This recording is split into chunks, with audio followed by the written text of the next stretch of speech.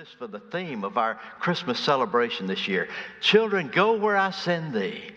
And we're going to learn week by week about those times when the Bible says God spoke to specific people in specific ways and said, this is where I want you to go. This is what I want you to do. This is how I want you to tell the world that God has sent His Son. His name is Jesus. Go where I send thee. And the first one that heard that message was an angel. His name was Gabriel. You know, throughout the ages, as he went about his task, Gabriel always kept one eye on Almighty God. Gabriel was God's primary messenger, sent when God had a message, and Gabriel had a message he longed to deliver. For eons he waited to deliver the message. He'd been sent to speak to mankind before. He came to speak to Daniel one time to explain to Daniel the meaning behind the visions that God was giving him. He appeared to Zechariah in the temple to reveal that he and Elizabeth were going to have a son, and his name would be John the Baptist. But there was still a visit he was longing to make. There was a message that Gabriel desired to share. And he stood by, waiting to deliver his message as human history passed by. He witnessed the creation of the world. He saw Adam and Eve planted in the garden. He was an eyewitness to their temptation. He watched as they chose a path of disobedience and as sin became a part of the world. Gabriel stood and watched as the Lord called out Abraham and sent him to fulfill God's promise to make him the father of nations. He stood by and watched as Moses was sent to set his people free. Gabriel watched the people of God, this creation of man, as they listened to the Lord and closed their ears, as they followed and then chose to disobey, as they would repent and return only to fall away again. Gabriel watched everything as it happened, but he could not hear that command that he longed to hear. Over the ages, he witnessed the damage that sin can cause to a human soul. He watched as mankind descended into darkness. He saw how the result of sin was spiritual death. And he knew that there was nothing people could do to save themselves. Gabriel heard the messages that were sent through the law and the prophets. He saw people fall short of what the Lord told them to do. There were times when he longed to help, to bring a message of hope. But the Lord did not give him permission. Instead, the Lord waited until humanity had used up all its own answers.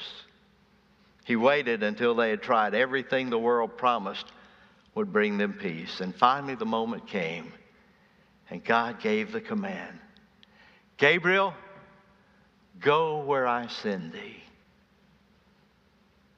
And Gabriel was given the privilege of announcing the news that a dying world had been waiting to hear. He was to go to the village of Nazareth to bring a message to the Virgin Mary and to declare eternal hope for the world. And so he declared, do not be afraid, Mary, for you have found favor with God. Behold, you will conceive in your womb and bring forth a son, and shall call his name Jesus. He will be great and will be called the Son of the Highest, and the Lord God will give him the throne of his father David. And he will reign over the house of Jacob forever, and of his kingdom there will be no end. That was the message Gabriel had been waiting to deliver. That has been was the reason that he constantly kept his eye on the Almighty God, because he wanted so much to be able to do it. Gabriel had the privilege of announcing the coming of Jesus, the Savior of the world. Divinity would enter humanity. It would bring light into darkness and hope into everlasting despair. So this morning, I want us to take some time as we enter into our Christmas season and begin to look together at what we can learn from Gabriel's announcement to Mary. The first thing we learn is this: God's plan is a perfect plan. A few verses after that announcement to Mary, Gabriel made the plan plain. He said, the Holy Spirit will come upon you, and the power of the highest will overshadow you. Therefore also that Holy One who is to be born will be called the Son of God. Gabriel came and he delivered that message, and he delivered it to a specifically chosen person at a specifically chosen point in her life. You see, he brought the message to the Virgin Mary. There have always been people who have insisted that the virgin birth didn't really have to be an essential part of the Christmas story, that could be one of those things that you set to the side and not talk about very much, because after all, everybody knows that's not how babies come into this world. But the Bible says Gabriel was sent to the Virgin Mary. And he uses that term more than one time, as though to say this is an essential part of the Christmas story, because it is. It's not enough to say Jesus was the most holy man who ever lived. It's not enough to say Jesus was specially anointed by God. It's not enough to say Jesus had a message that came from God himself to deliver. You see, without the virgin birth, Jesus was not the Son of God. And if he was not the Son of God, then he was unable to save. And if he was unable to save, then we are eternally lost. Apart from the doctrine of the virgin birth, one of the things we need to recognize is this: the Bible is nothing but a bunch of stories and pretty sayings and comforting devotionals that have zero power to transform human life. Apart from the essence of the gospel story, which tells us that God sent the angel Gabriel and he said, you go to the Virgin Mary and you tell her she's going to have a son. And that son is going to be the very Son of God. That's when everything is transformed. The world would never be the same again because God was sending his Son into the world. You see, God had a plan. And it was that Gabriel was to declare the Word would become flesh, that God's plan would be the only begotten Son, that he would come to the earth as a newborn, that he would be fully God and yet fully man, that he was born to redeem his people from their sins. I love the way Philippians describes God's plan. Christ Jesus, who being in the form of God, did not consider it robbery to be equal with God, but made himself of no reputation, taking the form of a bondservant and coming in the likeness of men, and being found in appearance as a man, he humbled himself and became obedient to the point of death, even the death of the cross. That's the news. That's the word that Gabriel was sent to declare. A baby would be born. That baby would be the divine Son of God. He would be called Jesus, Savior. And that plan would lead from the cradle to the cross. And Gabriel's challenge to Mary was to trust God's plan. You see, Christmas is a season that reminds us that God is always actively at work in our world and in your life. If there's anything we need to know this morning, it is this: God has a plan. God has a perfect plan. God had a plan for the salvation of mankind, and it was that his only begotten Son would take on human flesh, that he would cast aside his divinity in order to become humanity, and yet somehow he would be fully God and fully man. How do you explain that? What do you compare that to? You can't. There's nobody else who's ever been like Jesus. There's never anybody who ever again will be like Jesus. Only he. Only he. And God's plan was that his Son would come to be among us, and that he would show us God's ways, and he would teach us God's truth, and he would touch lives and transform people forever. And that he would give himself away as the perfect sacrifice on a cross. You can't have Christmas without a cradle and a cross. They're both part of the plan. And as surely as God has a plan for the world, he also has a plan for your life. He knows exactly what He wants to do with you. He knows exactly how He wants to guide you. And if you'll listen, then He will teach you. He has a plan. He has a plan for you. The coming of Jesus is God's guarantee. He will not keep His distance from you. He is there just for you. If Gabriel came to announce that God's plan was perfect, he also said this, and God's promises are fulfilled at the very perfect time. Seems strange, doesn't it? Why would God wait so long to redeem a lost world? I know there must have been times when Gabriel asked himself that question as he watched human history march by, as he saw the misery that came upon this planet because of the power of sin, and he watched people fall aside, and he recognized people needed a Savior. Why did God wait? Why did God wait? And yet God did wait. And Gabriel had to wait for that perfect time. And if he was going to wait, why not wait longer? Why not wait to a time like the one in which we live, when the good news can be delivered around the world instantly, and the entire planet can hear what God has done? Why did Jesus come to save at a time when He would never be able to travel more than a few dozen miles from the place from which He was born? And the people who would hear Him personally would number in a few thousand rather than millions who needed to hear. Why not wait a little longer? Here's the thing.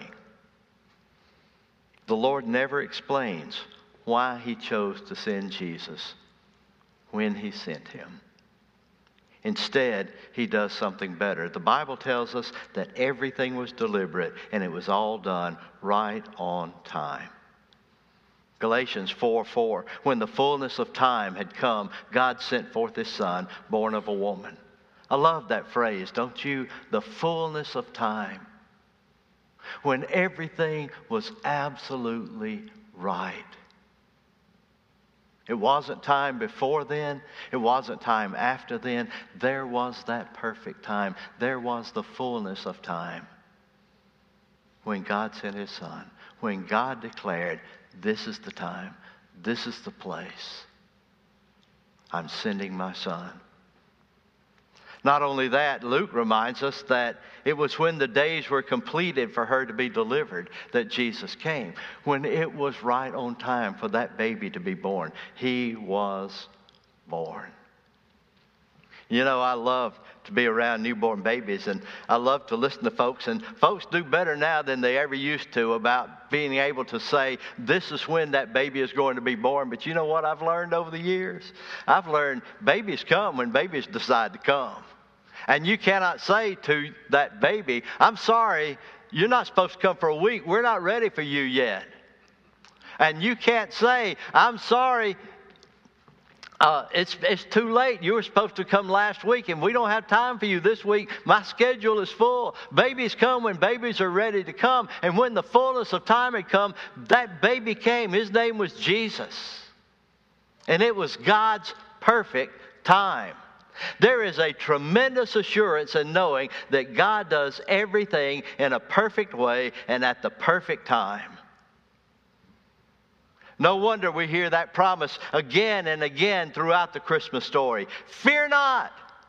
Don't be afraid. Don't be worried. Don't be concerned. God knows what He's doing, and He's doing it right on time. You can trust the Lord.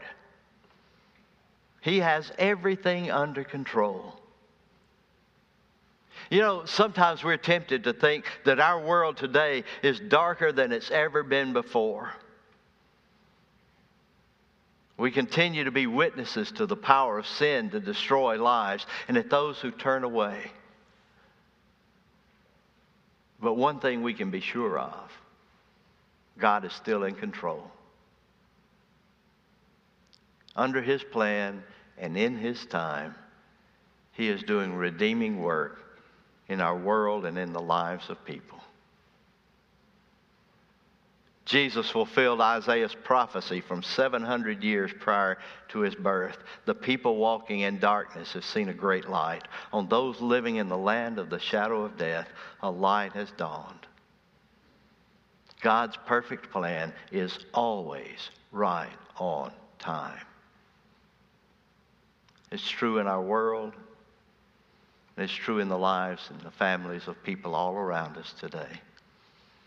God is doing what he's doing just when he planned to do it. That's why today, if I ask you about your salvation experience with Christ, we would get so many different stories. And some of us would say, I received Christ when I was 8 years old. That's my story. I received Christ because it seemed so natural to trust him. After all, I had seen it at home and I had heard it at church, and I recognized that the time had come when God was speaking just to me. And some of us would say, I didn't have that salvation experience until my teenage years. And there I was, 15, 16 years old, and I had done everything that I thought was a good thing to do or a right thing to do, but I knew things weren't right. And so that day came when I recognized God was speaking to me. It's time. It's time to trust me. And some of us would give a testimony that says it was only in my years as an adult that I came to trust Jesus Christ. Over the course of time, I've baptized 7-year-olds and I've baptized 70-year-olds. And every one of us would have the same testimony of saying, there came that moment in my life when I heard Jesus say to me, it's time. And I knew I had to make a choice. Was I ready to trust him as my Savior? God's plan and God's time is always perfect in the lives of people. And God's voice is unmistakable. That's the word I was trying to come up with. God's voice is unmistakable. You know that it's him. And you realize the time has come when I have to do business with Jesus Christ. I have to decide what I'm going to do. Gabriel's message is for you this morning. The coming of Jesus is not simply a historical event that happened in a small town a long time ago. It has power to change lives today. Long ago, the Lord said to Gabriel, go where I send thee. And here's the message. You go to a virgin in the city of Nazareth, and you tell her a baby's coming. That baby is God's son. And he is going to transform the world. But most of all, he is going to transform souls one by one. And he's still doing that today. And maybe you're here today and you don't have a personal relationship with Jesus Christ. Maybe you know all the truth. But there's never come that time in your life when you've said, you know what? The truth has become my truth. And today I trust Jesus. And today, if you don't know him, I want to invite you, I want to urge you, encourage you to trust him as Savior and as Lord. In a moment when we stand and sing our invitation hymn, that'll be your chance to be here at the front, and I'll be here, and Dr. Hutchins will be here, and either one of us would love to meet you right here at the front and introduce you to the one who can transform your life and change your eternal destiny. Or maybe you're here and you recognize, I need to be part of what God is doing at First Baptist Church. I want to bring my membership here. Or maybe there's something else you need to do, another decision you need to make. What I know is this: if the Lord calls your name, don't hesitate, don't resist. You come. Let's stand together. Let's sing.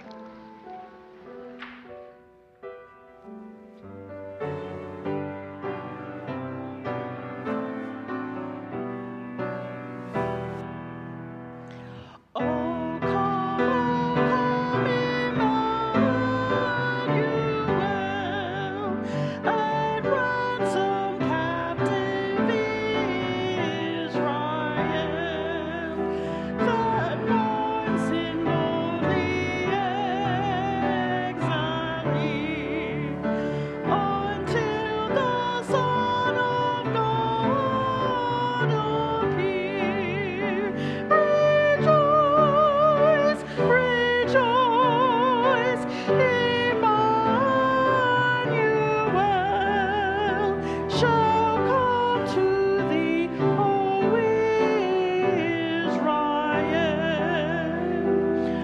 O come thou day spring, come and cheer our spirits by thine advent here. Disperse the gloomy clouds of night, and deaf dark shadows put to light. Rejoice, rejoice, Emmanuel.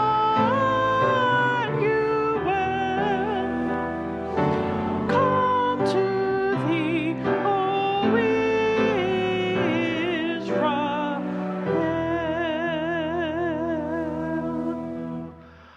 What a good day it's been in God's house. And Benson comes to say thank you to the Lord for all the goodness that He's shown in his life. And we rejoice along with you, and we're so glad. It's so good to see your family all in one place.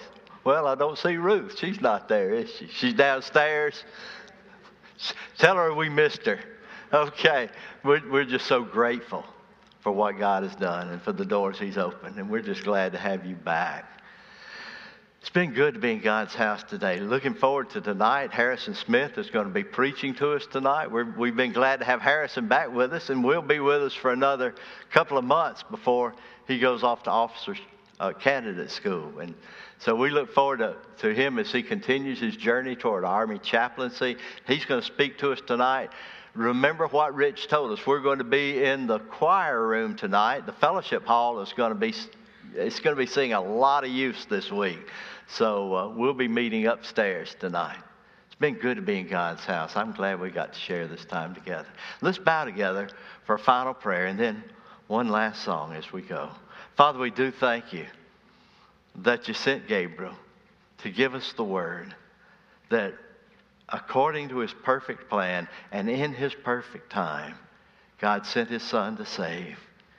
And in your perfect time, you continue to save souls yet today. Lord, bless us. Help us to serve you through this Christmas season. Help us to remember in you the miracle of God's salvation. And we pray in Jesus' name. Amen.